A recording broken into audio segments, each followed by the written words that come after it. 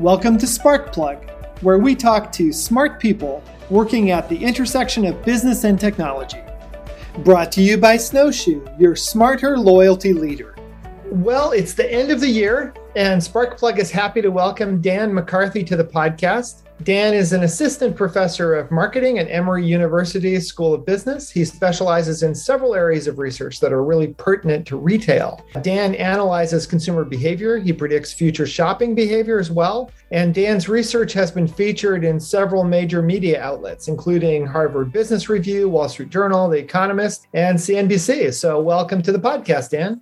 Hey, thanks so much for having me, Ned and Ashley. Yeah, so happy to have you here. Well, let's start, Dan, by having you tell us a little bit more about yourself and your career history. Ned mentioned that you're an assistant professor. You're also the director and co-founder of Theta and co-founder of Zodiac. So sounds like lots has been going on.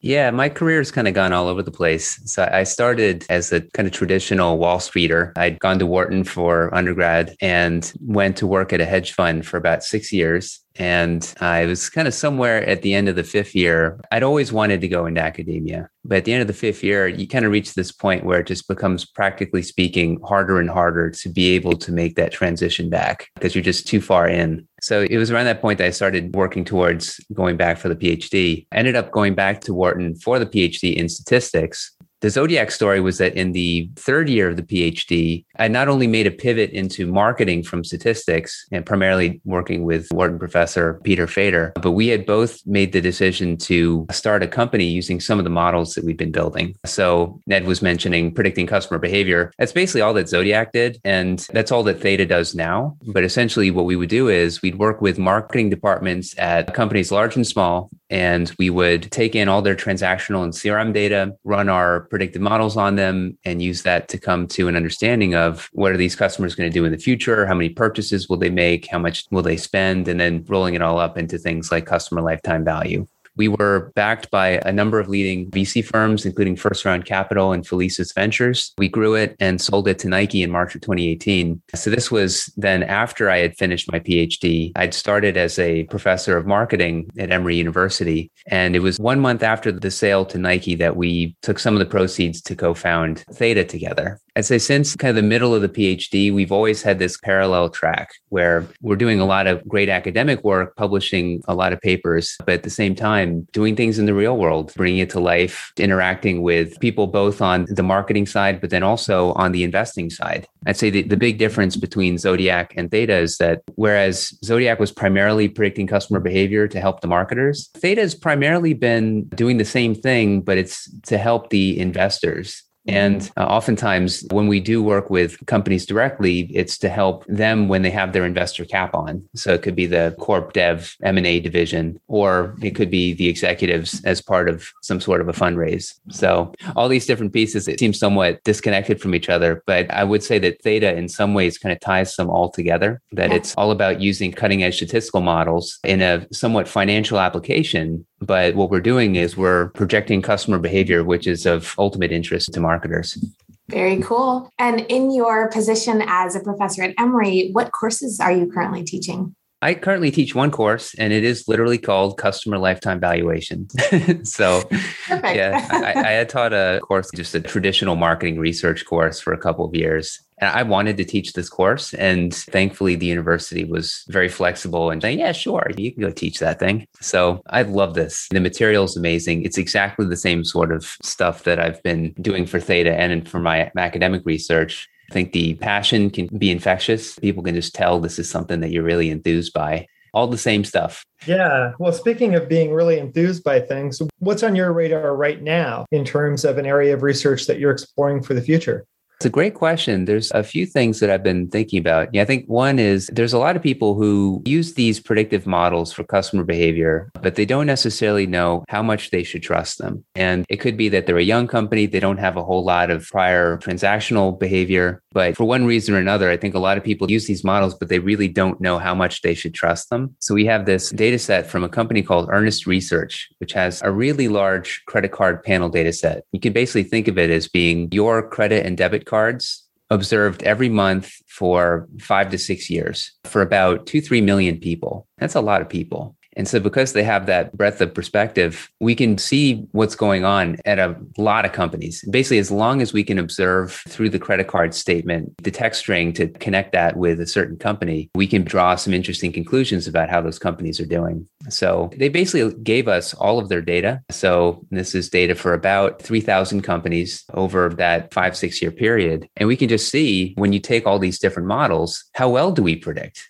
And how well can we predict customer adoption? How well can we predict customer repeat purchasing? And how do these different models that have been proposed in the marketing science literature, do they actually do well when we really rigorously analyze their performance across thousands of companies? Kind of an open question. So really excited to see kind of how that one turns out. As you may be aware as well, one of my core areas of research is this topic of customer-based corporate valuation. And with this data set, we can be able to say what we would expect total revenue within the credit card panel to be. We also observe total sales for the companies from the companies.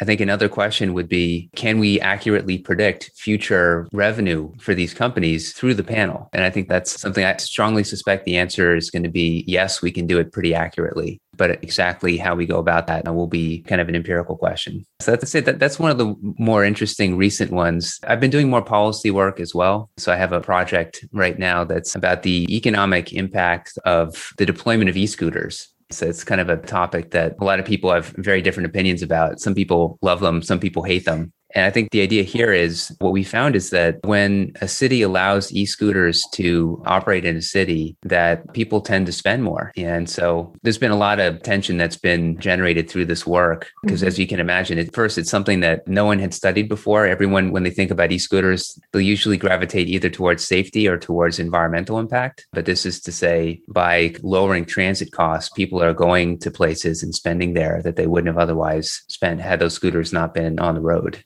So a variety of different projects. Yeah, happy to kind of dive into some of the other ones, but those were two of the ones that are kind of top of mind right now.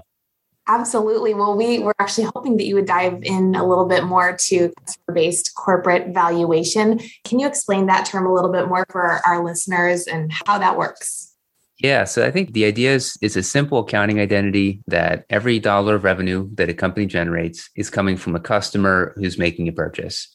So if we have a good ability to predict future customer acquisitions, how long they'll stay, how many orders they place while they're alive, and then how much they spend, then if you just sum up all the activity within each quarter, well, that's quarterly revenue. So it's just exploiting that. And what we'll do then is we'll kind of bring in all these time-tested marketing science models for customer adoption, customer repeat purchasing, and spend, and just leverage those in a finance context, which traditionally hasn't looked at the world this way. They think about revenue in a somewhat top-down way. And this is to say, if we think about it in a bottoms-up way, that we can not only get more accurate revenue projections, but we have all these diagnostic insights about the unit economic health of the company. So there's all these companies right now, some doing very well, some doing not so well, where I think had people been focusing on unit economics and customer lifetime value, it would have been a lot easier to see that company A had a strong path to profitability.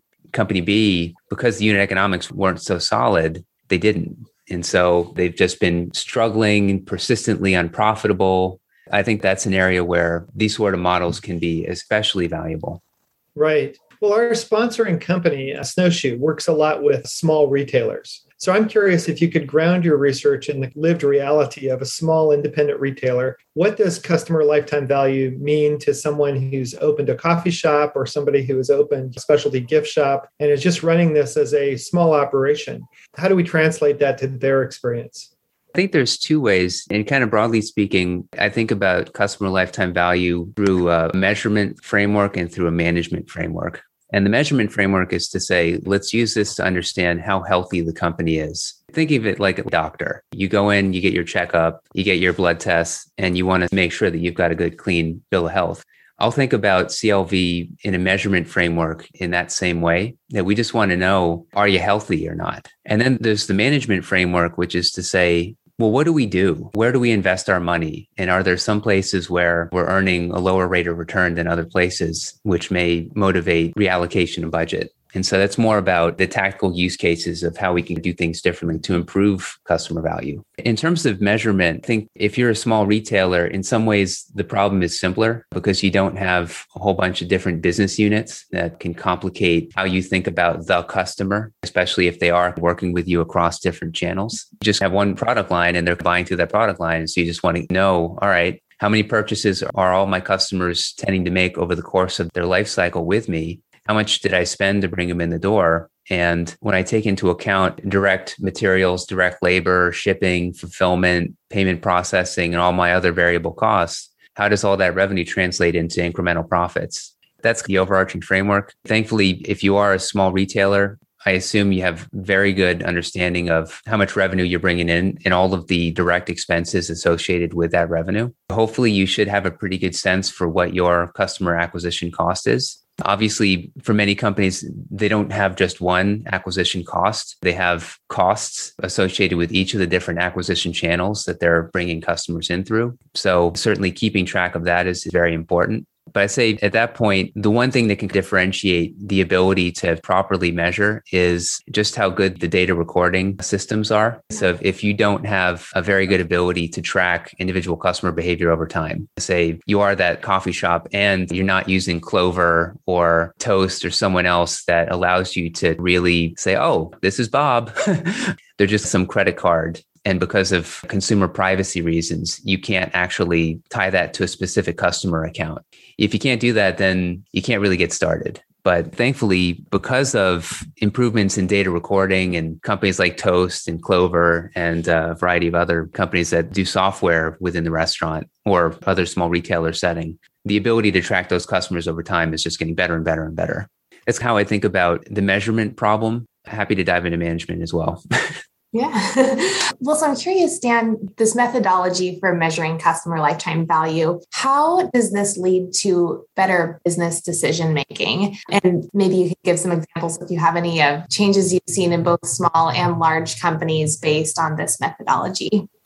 Yeah, the standard first thing that we'll almost always do is we'll compute customer lifetime value by acquisition channel across acquisition cohorts. So there's all the different ways that I'm bringing the customers in. They each have an associated customer acquisition cost. So I'm paying $30 to bring in customers through Facebook, $20 to bring in customers through Google. Yeah, I've got my TikTok, my Instagram, et cetera. And the 30 and the 20, those numbers are evolving over time. It could be that customers are getting cheaper to acquire or more expensive to acquire. And so we want to know what is that evolution over time. But then ultimately, if you have the ability to predict what customers are going to do in the future and convert that into a net profitability figure, that allows you to know for each of those channel acquisition cohorts, what is my return on investment? So I'm earning 100% rate of return through Facebook. I'm earning a 200% rate of return through Google. If I really believe those figures to be true, well, then maybe I should be putting some more money in Google. So it's that sort of thing that it kind of is like, duh, it just makes sense. But again, I think the beauty of customer lifetime value is it allows us to get expected return on investments for things that before we weren't able to. So that sort of reallocation could be a real direct hit. There's a variety of others, though. If you were to have a whole bunch of service touchpoint data, like you knew for every, just going back to Ned's example of the coffee shop, if for every customer you knew the barista that prepared the coffee, it could be that some baristas are associated with higher value customers than others. And again, maybe that could be important from a performance management standpoint, that someone's just not preparing good coffee. And after people come in, they're like, and they just don't come back again. Well, if you have the data, you could, in theory, do that, especially if you ran some sort of an experiment where you randomly shuffled your baristas across times of day or days of week. So there's a whole bunch of use cases that are like that, where, again, the North Star is how can I improve customer value, improve my rate of return? Again, it's the ability to take action based on those use cases is how good is my data recording, that I actually have the ability to observe that activity from within my data set. Right. Well, the ultimate form of predicting behavior and extrapolating that into the future, I think the person who first posited that as a field was Isaac Asimov with his Foundation series. Are you familiar with the storyline at all? It's been a long time. I read it, but it was like 20 years ago. Well, the basic idea is that they have enough data in order to predict human civilization. So do you see your data mining and data analysis leading to that kind of predictive outcomes? I mean, maybe not on that scale, but do you think you can predict the future to some extent? I know we can. Yeah, I'd say that's one of the beauties of having that parallel track in industry is if I was purely an academic, I don't know that I could. I mean, it depends on the data set. But at Zodiac, we had run the numbers on, call it 250 companies. On Theta, we have run the numbers on an additional over 100 companies. So call it 350 in total. So we've just been able to observe historically across a really large number of companies, how well can we predict? And certainly whenever we do any diligence, we always do what you call like a holdout validation, where we leave aside 6 months or a year, maybe even 2 years, and say, I'm going to train my model on everything before 2019. I'm going to predict the next year or two. How well do I predict? And the great thing is these models, they predict very well. So I've got confidence both through the theory and through just bringing it to life a bunch of times that we can predict the future very well. I think there is a question when you talk about Isaac Asimov of how far into the future can you predict? And right. I know at least 2 years. And it feels like when you look at the patterns of purchasing over time at the cohort level, they tend to be fairly well behaved, which gives us confidence that there's no signs that we're going to go totally off the rails after year 2. But I would say an indefinite horizon CLV estimate can be more uncertain. So cutting it, say at the 5-year point can be prudent. Fascinating. Also, we could go back just a few years, Dan, back to Zodiac. We're really fascinated by the story of Zodiac. Can you share more about how you came to found this company and then how it came to be acquired by Nike? We were building these predictive models for customer behavior for the academic research. There was kind of this point where we said, it'd be great to just bring this to life. It'd be great to try this out on a whole bunch of companies. And so Pete and myself, I was a PhD student and Pete's a marketing faculty. So it'd be very hard for us to successfully found the company just given our other commitments. So we were very committed to it, but we also had 2 other full-time co-founders that helped make sure that the operation was running, obviously things like recruiting, but then scaling up the data science side of the organization. So there were 4 of us that co-founded it. And thankfully, because Pete had been cultivating a lot of great relationships with companies over the 30-year history that he'd been at Wharton, we were able to land a few great customer contracts relatively early on in our life cycle. And so I think that allowed us to both get revenue in the door, but also start to work towards product market fit a lot more quickly than would otherwise have been possible if we didn't have a lot of those early customers to iterate. So thankfully, we were able to get the early backing from those VCs, which allowed us to build out the engineering and data science teams, and then the product and customer success teams. And one of the clients was Nike. And basically, they had reached the point where, as you know, they've been making this big transition towards establishing direct relationships with their customers instead of selling through the Foot Lockers of the world. And they wanted it all. Yeah. So essentially they said, well, what actually happened was we had completed our A round negotiations. We had a term sheet on our desk to kick off the next stage of our growth. But Nike had come in with an offer that we couldn't refuse, not to bring in the Godfather analogy. But it was something that was attractive enough that from a fiduciary duty standpoint, we had to move forward with that. So we ended up getting enveloped within the Nike family, and the rest is history. Well, congratulations on that. I am really fascinated by the way that major brands like Nike have gone direct with their customers, as you said. Do you think that's one of the future changes for retail, that larger brands will circumvent the middleman in the process?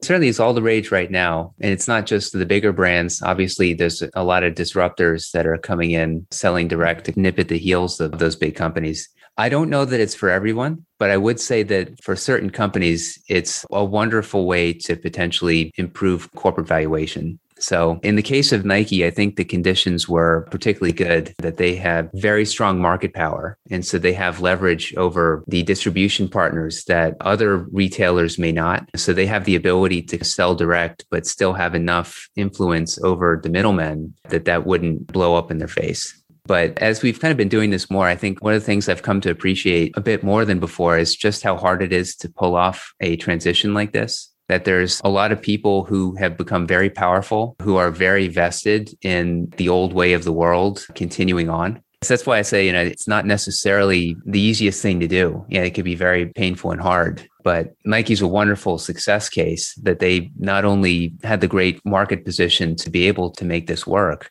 but they also successfully were able to kind of change the culture to the point that John Donahoe, their new CEO, he's a software executive. He's not a shoe person.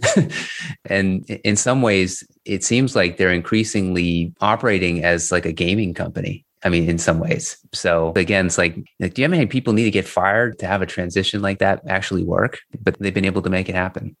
Well, so I want to switch over to customer loyalty. This past year, we interviewed Paula Thomas, host of Let's Talk Loyalty, and you were a guest on her podcast recently. In your episode, you touched on the retention smile, and wondering if you can break that down for our listeners. Yeah, the retention smile, it's basically this phenomenon that if you were to look at customer activity as a function of tenure, that what you inevitably see early on in a cohort's life is a whole bunch of people drop out early because they tried the product. And for a lot of people, it's just not going to be for them. It's not necessarily a knock on the company. It's just heterogeneity. Different people have different preferences. And so that creates this downward sloping curve early on in the life cycle. But then what happens is oftentimes you see it start to go very flat, that the people who continue to stay, they stay for a lot longer than you would have thought. And it's because there is this pocket of people who love the brand and they purchase with great regularity. And so that creates half of the smile. But then I think for leading brands, what can happen is either it's the network business and they've continued to grow. And as a result of that, they get more and more attractive, even to people who had previously decided that it wasn't for them, that they reconsider. And or that the people who've stayed, they love the company so much that actually for them, they're purchasing more and more over time. Yes, there's just a variety of different forces that can actually push that curve back upwards again. So oftentimes what can happen is when you are running your models, first, a lot of the standard models don't allow for that smile. It's more of a marketing science statistical thing. And if you don't, that can obviously be a big problem. But even for those that do, if you haven't observed enough transactional data and you haven't seen anyone smile yet, well, it's kind of hard to know, are we going to see that happen or not? Because again, for a lot of companies, they don't see the smile. It just kind of goes flat. That's kind of the end of the story. So it's a really important thing to look for, but it's also very hard. It's something to be mindful of. When you're looking at really young companies, it is an open question mark. Right. Well, you also talk about marketing science models to measure repeat customer value. And I'm curious how that works more, that you're actually marketing science models.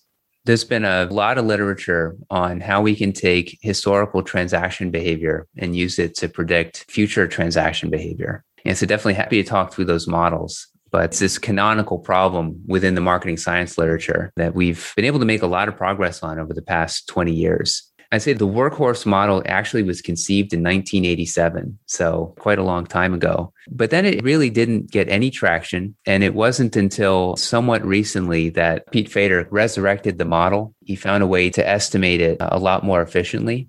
And since then, there's this family of so-called buy till you die models that have grown and flourished and now are being used by many, many, many companies. And in some ways, they're the foundation of what we used at Zodiac and what we currently use at Theta. So our models are greatly enhanced versions of the plain vanilla models that are in the literature. But at the end of the day, the story that the models will tell is different companies have customers that have different levels of loyalty. And while customers are alive, they have different purchase frequencies. Some buy a lot and some don't buy very much. And so what we're going to do is we're going to take all of the historical purchase behavior and we're going to use that to infer how loyal or not, or how frequent people buy when they're with a company. We're going to infer all of that from that behavior and use that to make predictions of what they'll do in the future. Yeah, well, speaking of predicting the future, I'm curious if you could look out 5 to 10 years. What does the future look like? It's a hard question. Especially we're interested in the future of retail. Do you have any specific areas that you think retail will keep growing in or will change? Well, for one, I think within retail, Again, I mentioned those companies like Toast and other companies that provide a lot of end customer visibility in areas that had previously not had that sort of end customer visibility. I think that's going to make it a lot easier for those companies to be customer centric and actually run the CLV models and be able to be better versions of themselves over time by leveraging those insights. So especially in areas where the historical so-called capture rate or the proportion of transactions that they could actually trace back to customer identifiers, in areas where the capture rates have been low, I think we are going to see software make that a lot better. I'm kind of interested to see how privacy is changing the landscape. So everyone's been talking about the Apple changes, and we are hearing more and more companies talking about how it's hurting them. So companies like Poshmark, but a variety of others, they've been saying that they just haven't been able to understand exactly what the customer journey is to the same degree that they did, because it's as if someone hit the delete button on some of the customer IDs coming in, especially through mobile. That to me is an open question. I think it may get harder to be quite as efficient in terms of allocating marketing budget. So I think that that's going to motivate other solutions, but then other methodologies to be able to take incomplete data and be able to try and make the most with what we have. So I think those are going to be two themes that I would expect to become more relevant than they are right now. We're very curious to see what happens. Well, we have one more question for you, Dan, which is, what is your legacy and what would you like to be remembered for? Well, I feel like I'm too young to think about things like that yet.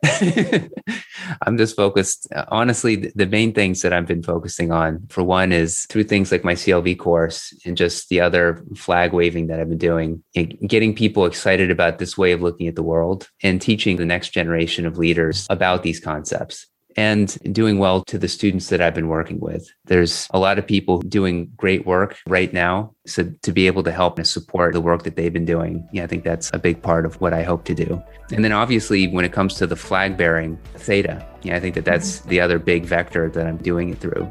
So through Theta, it's really companies, they want to be able to know more about this and they want to do it. And so to actually be able to help them do it is something I think it's both personally rewarding, but also it just really helps with that broader mandate. Yeah, I'd say that there's a lot more to me than just CLV, but I do feel like when it comes to really getting more people using it, the combination of classroom, teacher, Theta, and then probably social media. I hope that those are the big ways that I'll be able to continue to get the word out there, get more people excited about and using this sort of stuff. Great. Well, thank you for all your insights today, Dan. Appreciate your time. Well, thanks for thinking of me and great answering all of your great questions. And here's to a great 22 ahead. I'm very excited for what the new year will bring. Sparkplug is a wholly owned property of Snowshoe. All content, copyright 2021, Sparkplug Media.